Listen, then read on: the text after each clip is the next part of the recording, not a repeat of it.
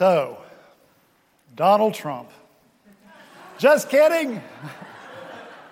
Not again this week. This is going to be a Trump-free, triumphal entry Sunday, and the people of God said, amen. If you have your Bibles with you, please take them out, turn to the Gospel of Mark, the 14th chapter. And when you found your place there, I'm going to ask you to stand as we here read together the Word of the living God.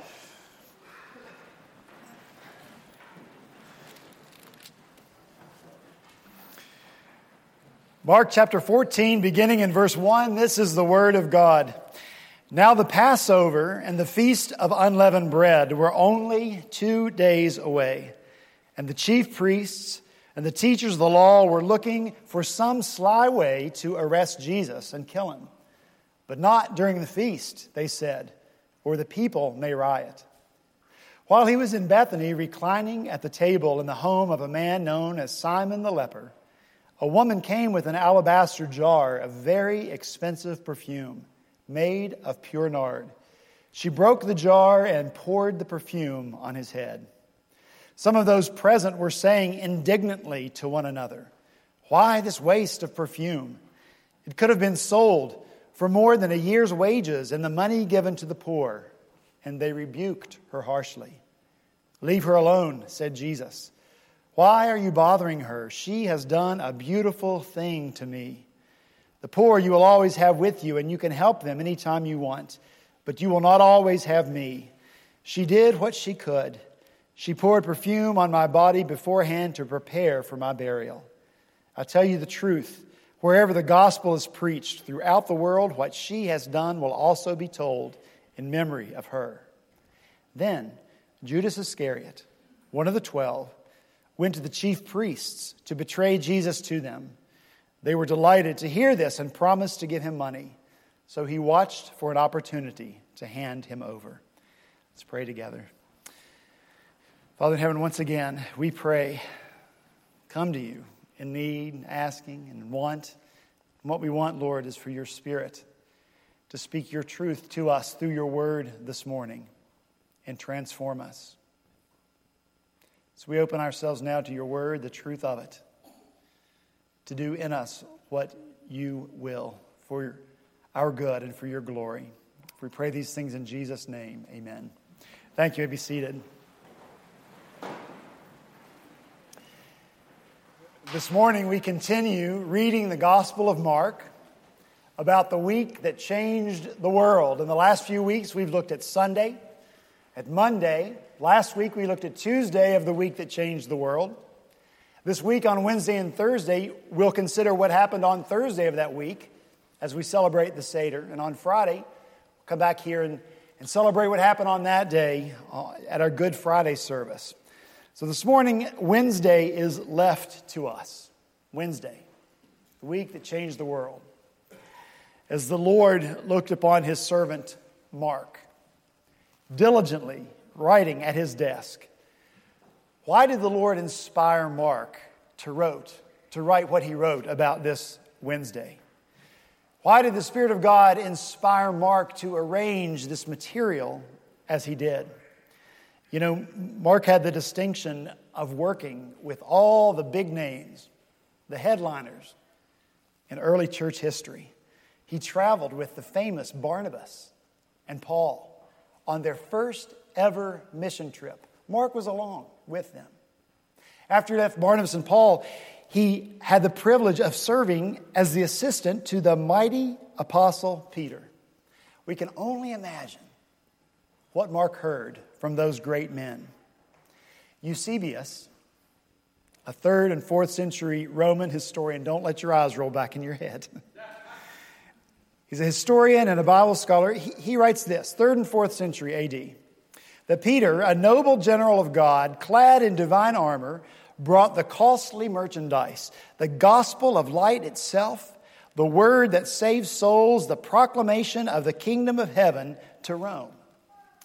And so great a light of religion shone upon the minds of the hearers of Peter that they were not satisfied with a single hearing or with the unwritten teaching of the divine proclamation, but with all kinds of entreaties urged Mark seeing that he was a follower of Peter, to leave them in writing a record of the teaching transmitted to them orally.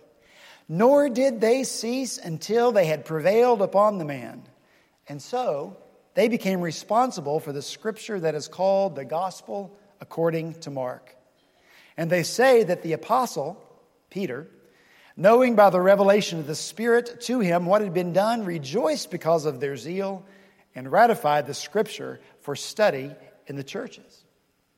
Going back even further, a man named Papias, church father, born between 50 and 60 A.D. He was a disciple of John the Apostle. This is what he said. When Mark became Peter's interpreter, he wrote down accurately, although not in order, whatever he remembered of what was said or done by the Lord. He followed Peter, who used to frame his teaching to meet the need of his hearers, but not composing, as it were, an orderly account of the Lord's oracles, so that Mark made no mistake in thus writing down certain things as he remembered them. For to one thing he gave careful attention, namely to leave out nothing of what he had heard and to falsify nothing. Now, that's going way back in history to verify the Gospel of Mark and all that he wrote. We learn that Peter, in his preaching and teaching, framed the stories that he told about Jesus to meet the needs of those to whom he was preaching and teaching. Who were they? They were the Romans. And so it's no surprise to us that the Spirit of God inspired Mark to write the shortest gospel, fast-paced story, full of energy, full of action, perfectly suited for those who sought and were successful in conquering most of the known world. It's no surprise that the Spirit of God inspires Mark to present Jesus as a conquering king. Diseases are no match for Jesus. He heals them. Demons are no match for Jesus. He casts them out. Death is no match for Jesus. He brings people back to life. His dominion extends even over nature, according to Mark. The furious winds and waves are still and quiet when Jesus speaks to them. And the disciples say, what kind of man is this that even the wind and the sea obey him? Yes, God inspired a gospel that would captivate the imagination of the Romans in their ongoing quest for more power and more glory. But Mark's story isn't just to interest the Romans. It isn't just to inform them. Mark writes his story to change them. Is that not what Peter, the great apostle, sought? Peter's very first sermon on the day of Pentecost. What did he say? Be assured of this, God has made this Jesus whom you crucified, both Lord and Christ. Repent and be baptized, every one of you, in the name of Jesus Christ for the forgiveness of your sins. See, the Romans didn't need just information. They needed transformation. They needed their lives to be turned around. You and I need transformation, don't we? We need our lives to be turned around. The Word of God does not exist just to inform you. The Word of God exists to transform you and me. I'll say that again. The Word of God doesn't exist just to inform you, well-educated Presbyterians. The Word of God exists to transform you and me.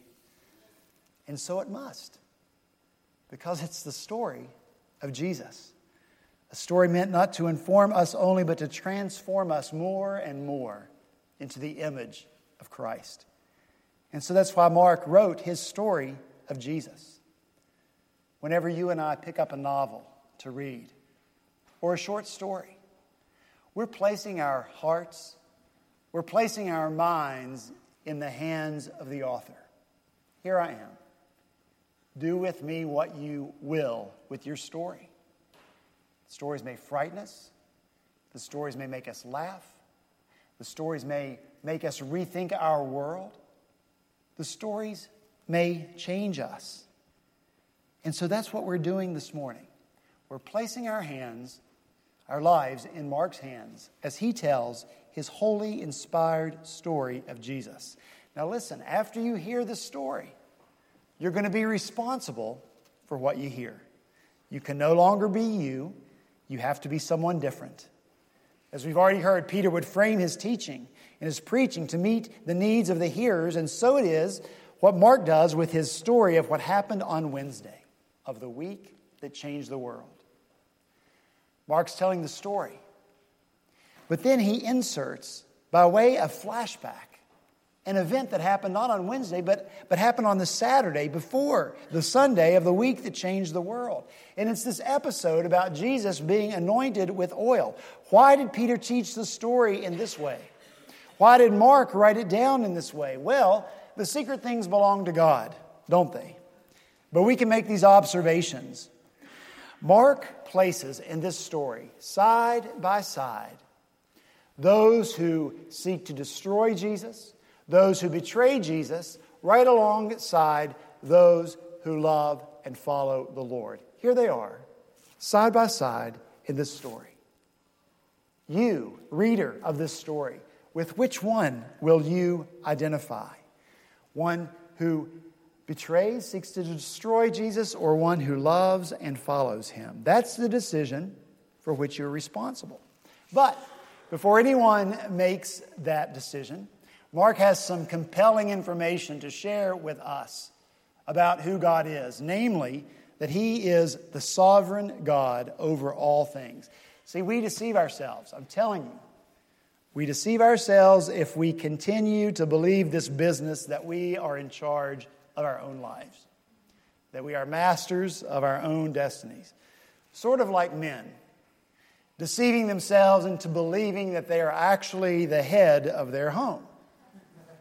Now, they may call themselves the head of their home, but as my wife reminds me regularly, women are the neck that turns the head whichever way she wants it to go.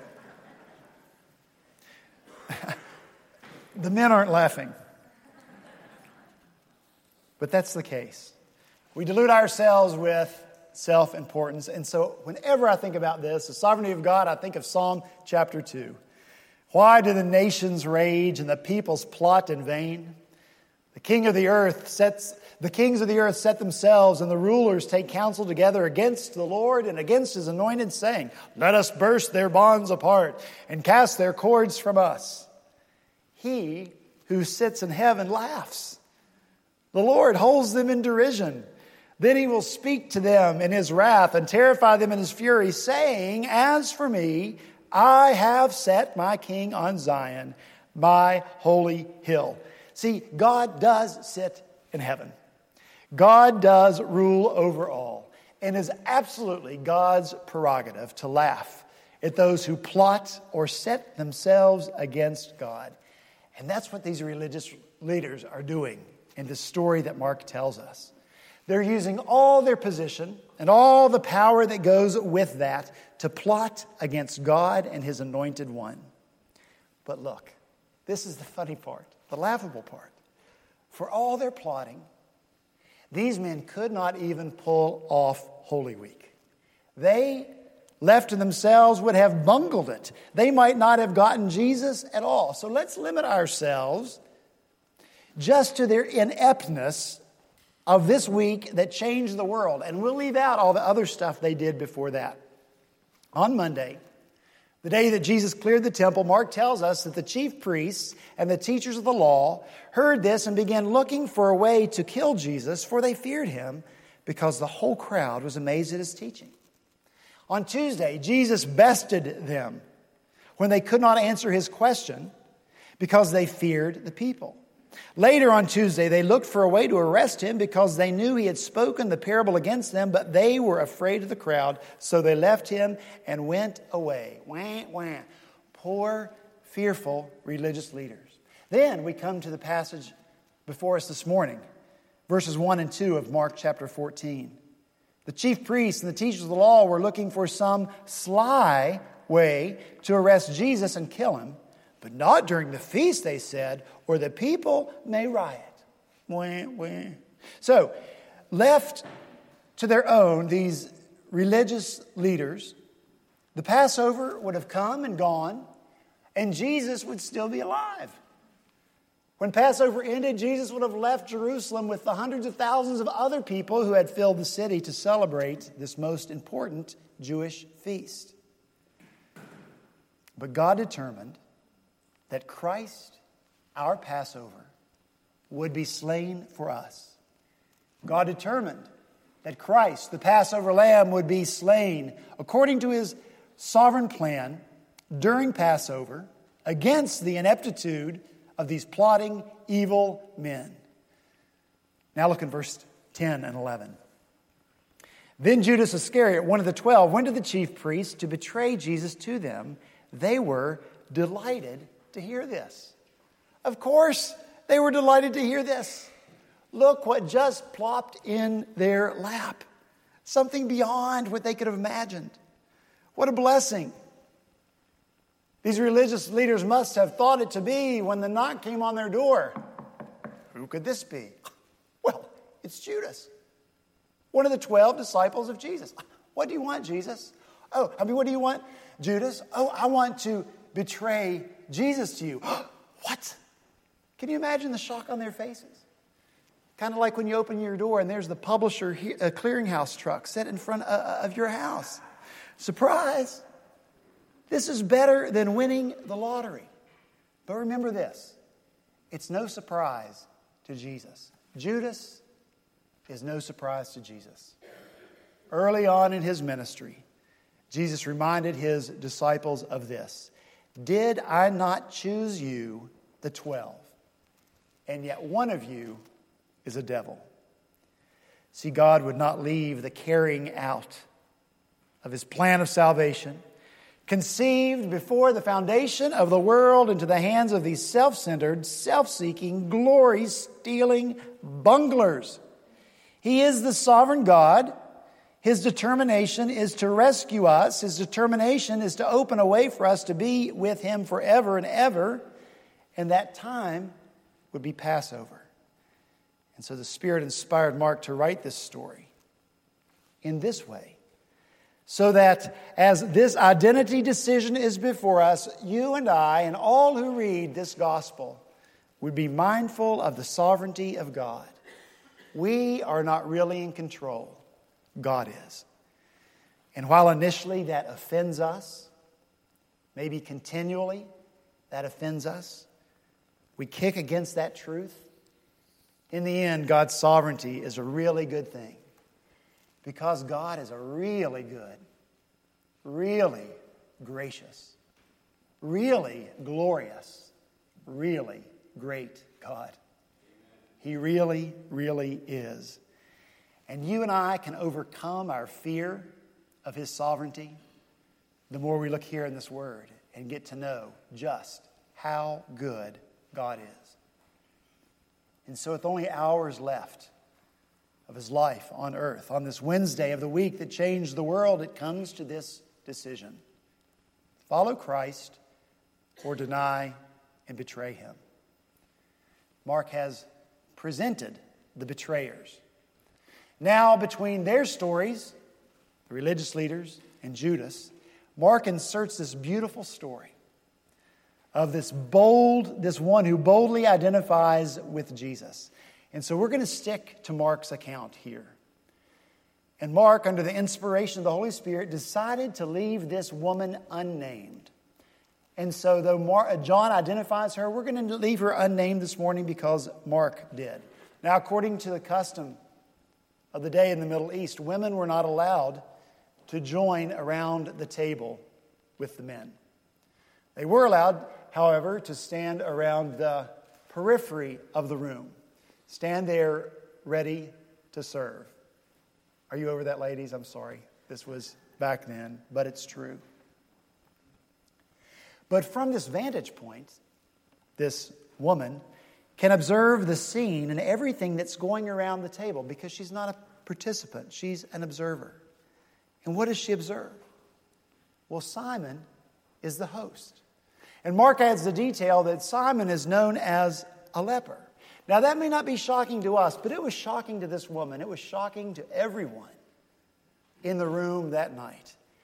where should Simon be? Simon should have been decaying, his body physically falling apart in a leper colony, isolated, totally cut off from family and friends and human touch. Simon should have been required to call out, "Unclean," if anybody approached him, so that they too did not contract leprosy. But instead, where is Simon? He's hosting this dinner for Jesus, embracing his friends, eating, drinking, talking, laughing, maybe even praying with them. Why? Well, I think it's perfectly safe for us to assume that Jesus, the one who healed so many people stricken with leprosy, healed Simon as well. And so here's this woman. And she's looking on at this scene around the table. She's listening to their voices as they share this great fellowship around the table. And what she sees and what she hears as she watches Jesus overwhelms her. And so she takes this alabaster jar, which is most likely a family heirloom, and she breaks it, and she pours out all of its contents, expensive perfume, on Jesus. Mark adds the detail that the nard in that bottle was pure nard. Wasn't mixed with anything else, not a little bit of water, not some other filler. It was pure nard. Very rare, very difficult to obtain. And this woman poured it all out on Jesus. Mark also adds the detail that the value of the perfume was equal to a whole year's salary. Think about what your salary is for 1 year. Imagine receiving all of it right here, right now, in this moment. Here's your salary for a year. You just dump it out. You don't buy anything with it. You don't do anything with it. You just dump it out. What is this woman saying with this act? Take my silver, take my gold, not a mite would I withhold.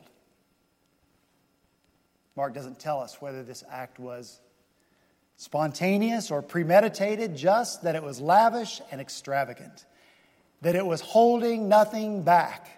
So surrounded by those who seek to destroy and betray Jesus is this one who loves him, not casually, not without cost or commitment, but who loves the Lord with everything. What would you have done if that jar had been in your hands? What would I have done? How lavish would we have been in demonstrating our love for and commitment to Christ? Listen, it's a good question for us to ask ourselves in this room of those mostly who claim to be followers of the Lord Jesus Christ. What kind of followers are we? What is our commitment to the Lord? I believe that when we are overwhelmed with the person of Jesus, as this woman was overwhelmed with all the good things that he has done, overwhelmed by the joy that he produces in the lives of so many people, we'll act as this woman acted. And maybe that's the key for us, to be able to act in the way this woman did, being overwhelmed by Jesus. How are we going to do that?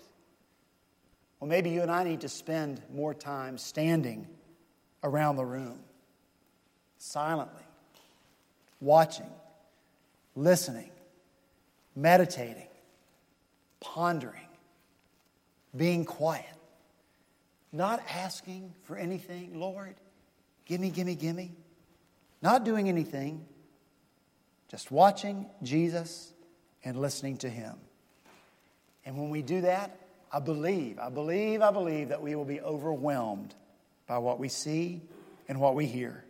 And I think then we will realize that we cannot give too much to the Lord, but in reality we don't have enough to give to him. Maybe even then our very best would seem like not enough. Mark continues. It's hot in here. Are y'all hot? I got to take this off. Ugh.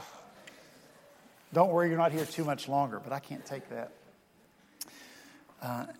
So Mark continues to tell the story, and he records the response of those who were watching this woman, probably in shock. They were indignant. They rebuked the woman harshly. They labeled what she did as a waste. And so let's get the picture. Here's the picture. Here's this story about those who follow Christ. And it's surrounded by the stories of those who betray and seek to destroy Christ. So here in the middle is this story. Now within this little story is this one woman. Here she is, as one who loves the Lord with all her heart, and she's surrounded by others who claim to follow Jesus, but they're aghast at what she does in her act of worshiping the Lord. So if you and I think it's easy to identify with the Lord and to love Him this way, you better think again. Because attacks will come not only from the outside, not only from those who unabashedly debase and deride and degrade and devalue Jesus, but also even among those who claim to follow Him. They'll look on at your religious fervor, passion, zeal, enthusiasm, excitement, exuberance, and extravagance. And they may not approve. You know, Presbyterians, we do things decently and in order. And Presbyterians may look aghast at the lack of restraint and the lack of dignity in this woman. Don't think it's easy to live outrageously for Jesus. To be fully committed to Him, it will not come at no cost. But here is Jesus, and what does He do? He defends this woman. Look in verse 6. Leave her alone. Why are you bothering her? She has done a beautiful thing to me. Then look in verse 8. She poured perfume on my body beforehand to prepare for my burial. See, Jesus accepts this act from this woman because He connects it with His own death. Dare I mention John Calvin? Wake up. This is what John Calvin says. By these words, Christ affirms what we have said, that the precious ointment was not valued by Jesus on account of its odor, but solely in reference to His burial. It was because He wished to testify by this symbol that His grave would yield a sweet odor as it breathed life and salvation through the whole world. Is that not beautiful? And so Jesus says in verse 9, I tell you the truth, wherever the gospel is preached throughout the world, what she has done will be told in memory of her. This gospel. What does Jesus mean? Is this event a picture of the gospel? Someone, a sinner, overwhelmed by the person of Christ and who they see Him to be. Someone, a sinner, bold enough to approach the Lord. Someone, a sinner, being accepted by the Lord and not rejected. Someone, a sinner, now being defended by Jesus, finding Him to be their advocate and protector and friend. Is that not the gospel? This woman will be memorialized. Clearly, we're still talking about her today. Why? It's possible that this woman was the very first true believer in Christ. The disciples never got it. Even in the upper room on Thursday, Jesus has to ask them, have I been with you so long and still you don't know me? Still you don't get it. But somehow this woman does. She's been watching and listening. And even if it's in an incomplete way, she's put the pieces of the puzzle together to understand who Jesus is and what He has come to do and how He's going to do it. He's going to die for her, so she anoints His body with oil. When you understand these things about Jesus, you'll be lavish and extravagant because you understand that Jesus deserves the very best you have to offer Him. Jesus deserves the very best you have to offer Him. Jesus deserves the very best that you and I have to offer Him. Take my silver, my gold, not a mite would I withhold. Take my will, make it thine, it shall be no longer mine.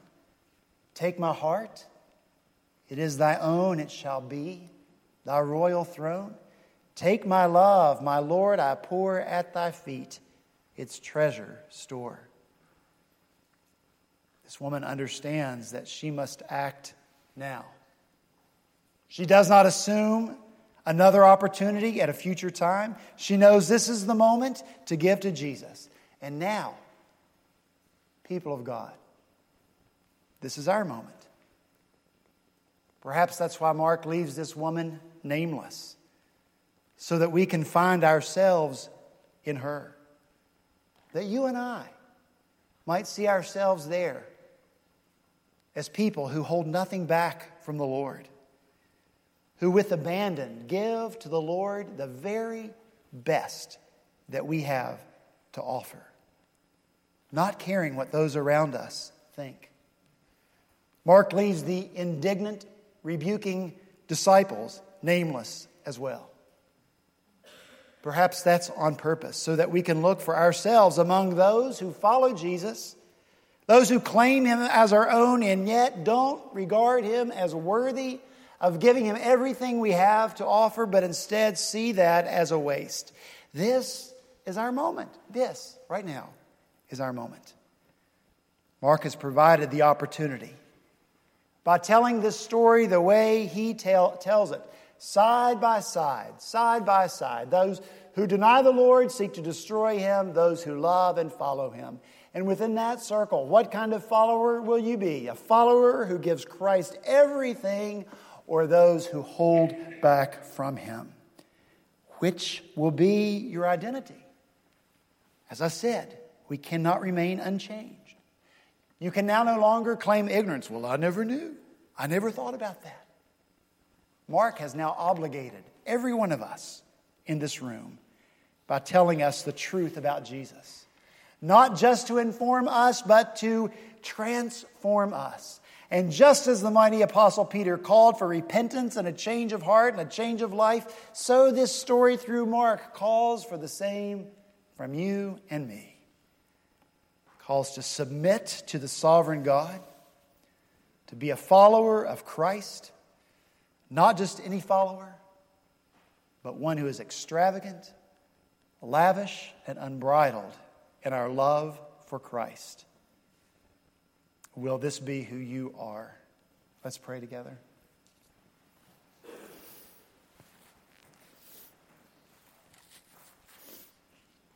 Father in heaven, it's my prayer now that you will continue doing what you've been doing over the course of the past several weeks. That as we've considered this week that changed the world, that week would continue to change us. Lord, I know you've brought about changes among us through the truth of your word, joined with your Spirit. You've stirred us up as you stirred the whole city of Jerusalem on that Palm Sunday when you made your triumphal entry there. The entire city was stirred. And Lord, I pray that you've stirred us and that you would continue to stir us. Father, help each of us realize that we must take on a new identity. We're either those who are for you or we are those who are against you. Those who believe in you or those who say you're not really who you claim to be. Lord, among your followers, those who number in the millions here in this country, there are those who follow you nominally, and there are those, Lord, who give everything they have, their first and their best to you. Father, I pray that in this congregation here at Redeemer, that you would put it in our hearts, because we're overwhelmed by you, to give you our first and our best. Father, show us that our leftovers are just that, sloppy leftovers, and that you deserve so much more and so much better from us because of who you are and what you've done for us and what you've enabled us by your Spirit to be. Father, we believe that we can change the city of Charleston if we're people who love you and give to you in this way and share the good news of the gospel as we are the aroma of Christ in every place that you put us. We pray that this would be our reality now in Jesus' name. Amen.